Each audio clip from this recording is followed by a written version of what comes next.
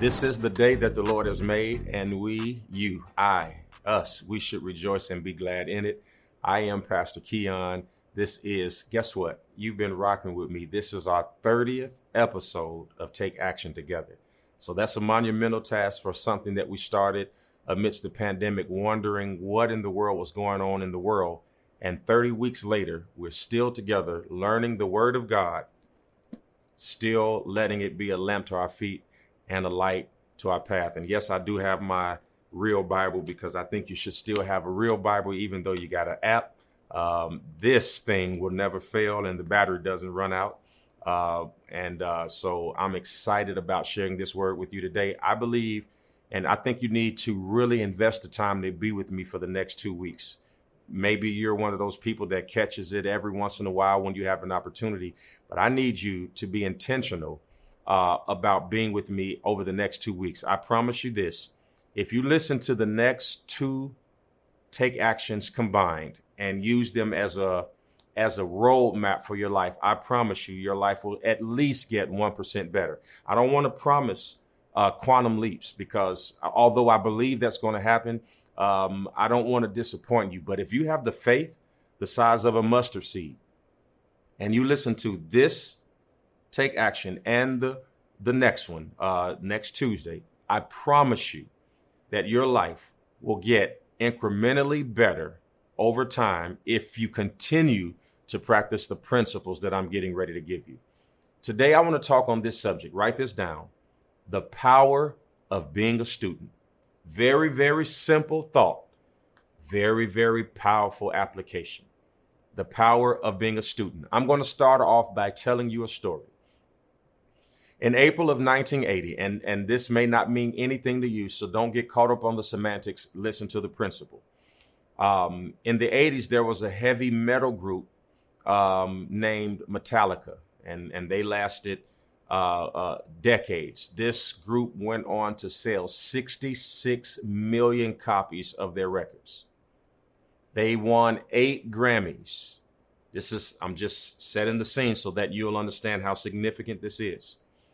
They won a total of 103 music awards, and they were nominated for 168, which means that 62% of the time that the person who was on stage said, "And the winner is," Metallica's name was called nearly 62% of the time. I don't know about you, but that is phenomenal that they won 103 out of 168 total nominations for 66 million records sold. This established group one day was headed to New York City to do a concert and to have rehearsal. And they informed their lead guitarist that he was no longer a part of the band. And the story goes on that they literally, in these days, it was the early 80s, gave him a bus ticket back to San Francisco. They got on a plane and they went to New York. And so the same day, the story is said that they hired a guy named Kirk Hammett. And Kirk was about 23, 24 years old, young guy. He was just getting into the guitar. He joins the group, tours the world with the group, doesn't even get an orientation. He's on the team. They go to sell millions of records. They make millions of dollars. They go to every country, every city, every continent where their music was appreciated, performing all over the world. This guy goes from being a nobody to being famous, widely known, rich, and known as one of the best guitar players on the earth. Once the tour was over, and it was about a 3-year feverish pitch of a tour, they get back home to California. They rest. Everybody relaxes. Some of the group's members, they go off and buy new cars. A couple of them went off and got new furniture in the house. A couple of them went to Disney World. And, I'm just adding, they did what champions do.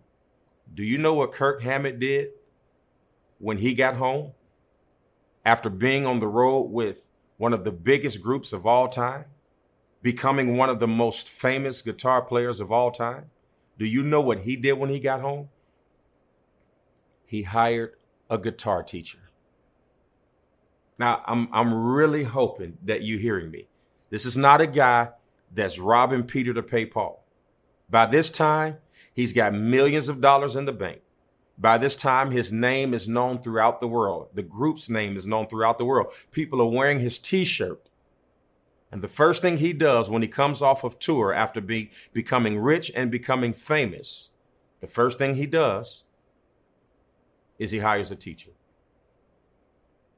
He understood the power, there it is, of being a student.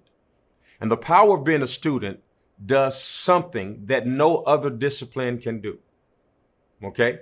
Being a student does what no other discipline can do. When you become a student, that is actually the function of you placing your gift in the hands of somebody who knows how to open it. Imagine I had the Hope Diamond placed in a box and wrapped in paper, and I gave you the diamond, which for conjecture is estimated to be worth $60 million. That's just a guess. Imagine I give you a $60 million diamond in the box wrapped in paper, and all you do is admire the paper. And you treat it like, I remember this like it was yesterday, and I didn't know any better till I got grown. When we were younger, I think I was in the 6th grade, my mother took us, she was married at the time, on our first family vacation. And we went to Niagara Falls, and we went on both sides. We went on the Canadian side, and we went on the New York side.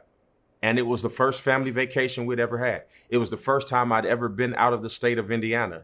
It was the first time I'd ever been. Now, we drove. We didn't get on the airplane, but we drove, but we got there. And one of the things that we got when we got there was a can of ginger ale. It said Canada Dry on it. This is the God's honest truth. We purchased that can of ginger ale because we had never been anywhere.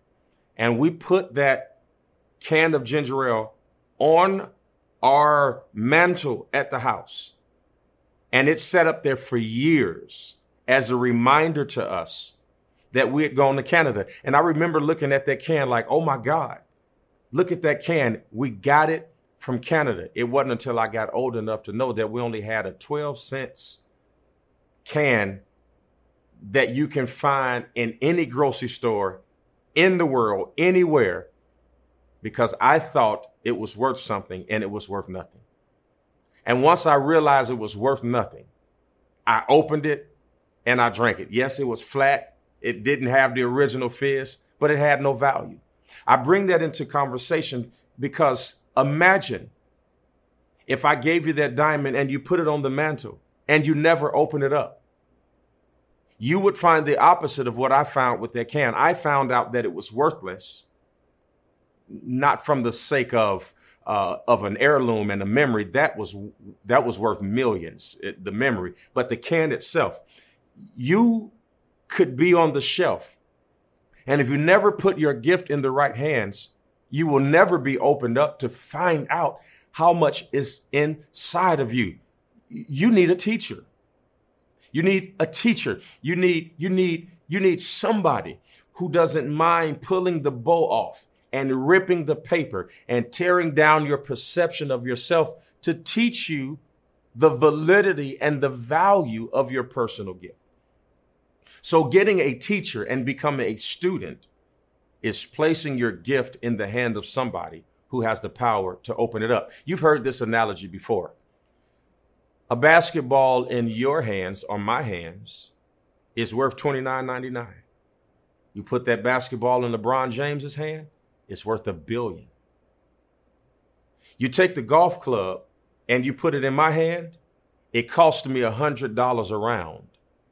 You put that golf club in Tiger Woods' hands, it's worth $1 billion. You give me a script, and maybe I can produce it. Maybe I can get it on Netflix. Maybe make $1 million or two. You put that script in Steven Spielberg's hand. It's a office blockbuster worth 400 million, the right script worth billions over a lifetime, because it is never the object that matters. It is about the hands that hold it, which means that if you could allow or would allow the right hands, the right teacher to shape your gift, it becomes exponentially more valuable when you allow your gift to be in the right hands. Here is what I want you to write down. This is why it's important for you to have a teacher. If you are clicking off of this, you're actually going to be in the 97% of the people who will never realize the power of what I'm teaching. Only 3% of the people who are listening to me right now will ever do anything with what I'm saying. Only 3%. I know that. I know that. A lot of you will hear it. Only 3% will ever do anything with what I'm saying. And I'm wondering, are you in the 3%? I want you to type right now as a way of affirming to yourself into the atmosphere. Type, I am in the 3%. If you don't feel like typing all of that, just put 3%. I want you, this is a way of affirming to yourself that I'm not going to be one of the people who hear this type of message and throw it away. Somebody say this to yourself, the power of being a student. Right now, I'm teaching you. Right now, you're learning from me. Write this down. And education can't be hacked. Once you learn it, there is nothing anybody can do. I don't care if they don't like you. I don't care if they want to reward nepotism, which means they want to hire a family member over you. I don't care if they look at you and say, I'm not hiring them because I don't like the way they look. Once you get the education opens up opportunities for you that no man can stop. It cannot be hacked. What you put in your brain cannot be stolen by the opinion of someone else. But you have to have what I like to call the posture of knowledge. You have to have it because in and of itself, listen, the posture of knowledge in and of itself is the most dangerous habit that people have. The posture of knowledge. Because the posture of knowledge alone prevents you from getting better at what you need to get better at. So the posture of knowledge has to be connected, listen, to self-assessment. Self-assessment is the antidote to being average. Self-assessment is the antidote to being stagnant. Self-assessment is the antidote to falling victim to the lure of being lazy. Now we all have it. Aren't there times that you feel like picking up the book and you be like, I don't have it.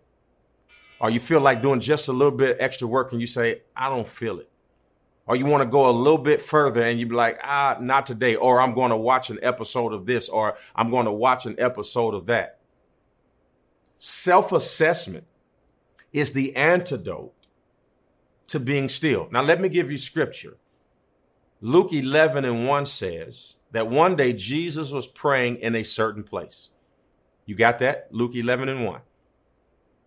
And the Bible says that in Luke chapter 11, verse 1, when he finished praying, one of his disciples said to him, Lord, teach us to pray. Listen, just as John taught his disciples. Now, this is the scripture where when you get there, you're going to know it. When you get to Luke, matter of fact, let me go to it. When you get to Luke chapter 11, I promise you've been here before. If you've ever read the Bible, you've heard of this. When you get to Luke chapter 11, this is what you're going to see. Are you ready? This is what people see. One day Jesus was praying in a certain place, and when he finished, one of his disciples said, Master, teach us to pray as John taught his disciples. So he said, when you pray, say this, Father, which art in heaven, hallowed be thy name, thy kingdom come, thy will be done. You've heard this before. This is called the Lord's Prayer. I have been tempted. You have been tempted. Many of us have been tempted that when somebody says the Lord's Prayer or Luke chapter number 11, verse 1, we skip over verse 1, we get right to verse 2, and we start with our Father which art in heaven. But might I tell you that verse 1 is just as important as 2, 3, and 4. Because the disciples understood the power of being a student. They said, Lord, teach us to pray, just like John taught his students. Are you with me so far? He said, teach us to pray as John taught his disciples. This scripture talks about the Lord's Prayer, and we're typically so innate to want to recite the Lord's Prayer.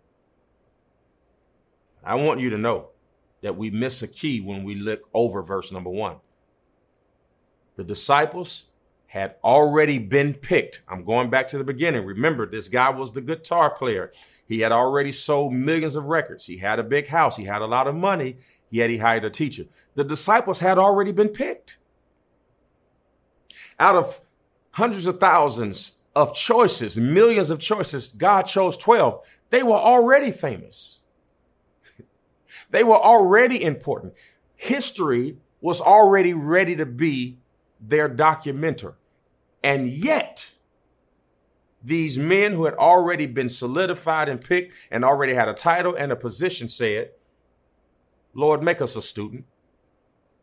Their reputations had already been spread, but they said, Lord, make us a student. They already had direct access to God, and they said, Lord, teach us.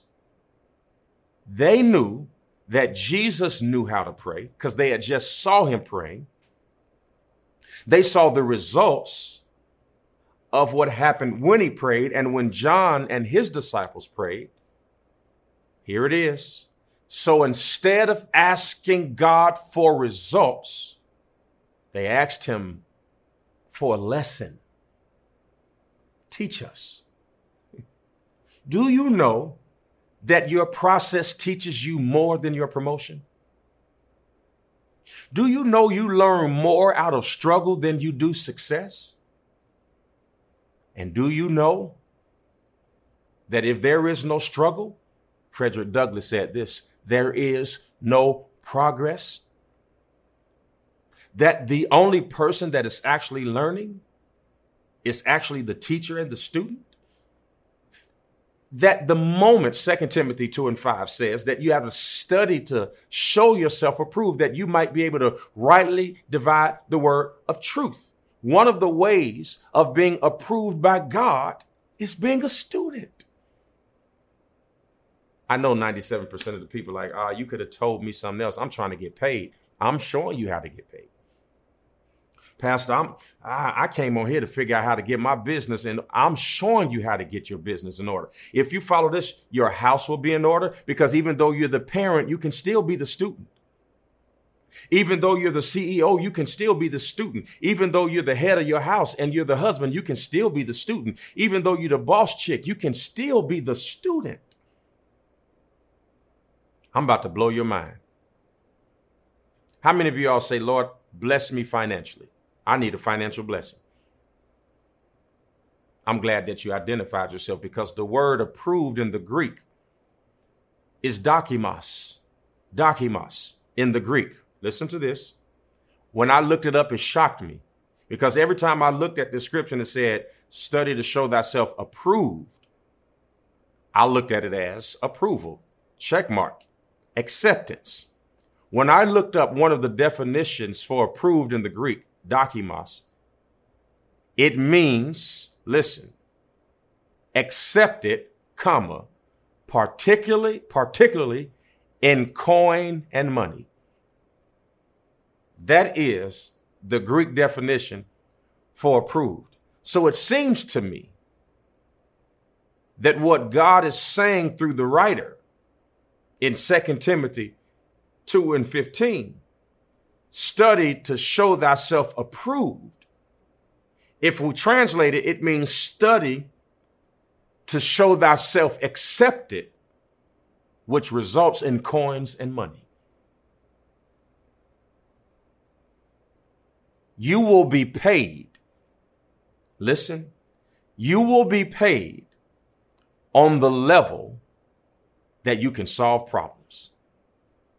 And if you learn through education and being a student how to solve problems, your check will increase. I almost would guarantee you within a 90 percentile that unless you are grossly being misused, your check is the size of the problem you're solving. You want a bigger check? Solve a bigger problem.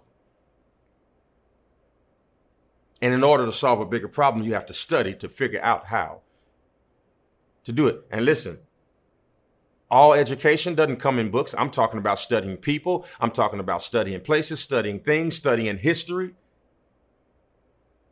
Ecclesiastes 7:12 says, wisdom is a shelter as money is a shelter. Look at how wisdom and knowledge and money keep finding themselves together.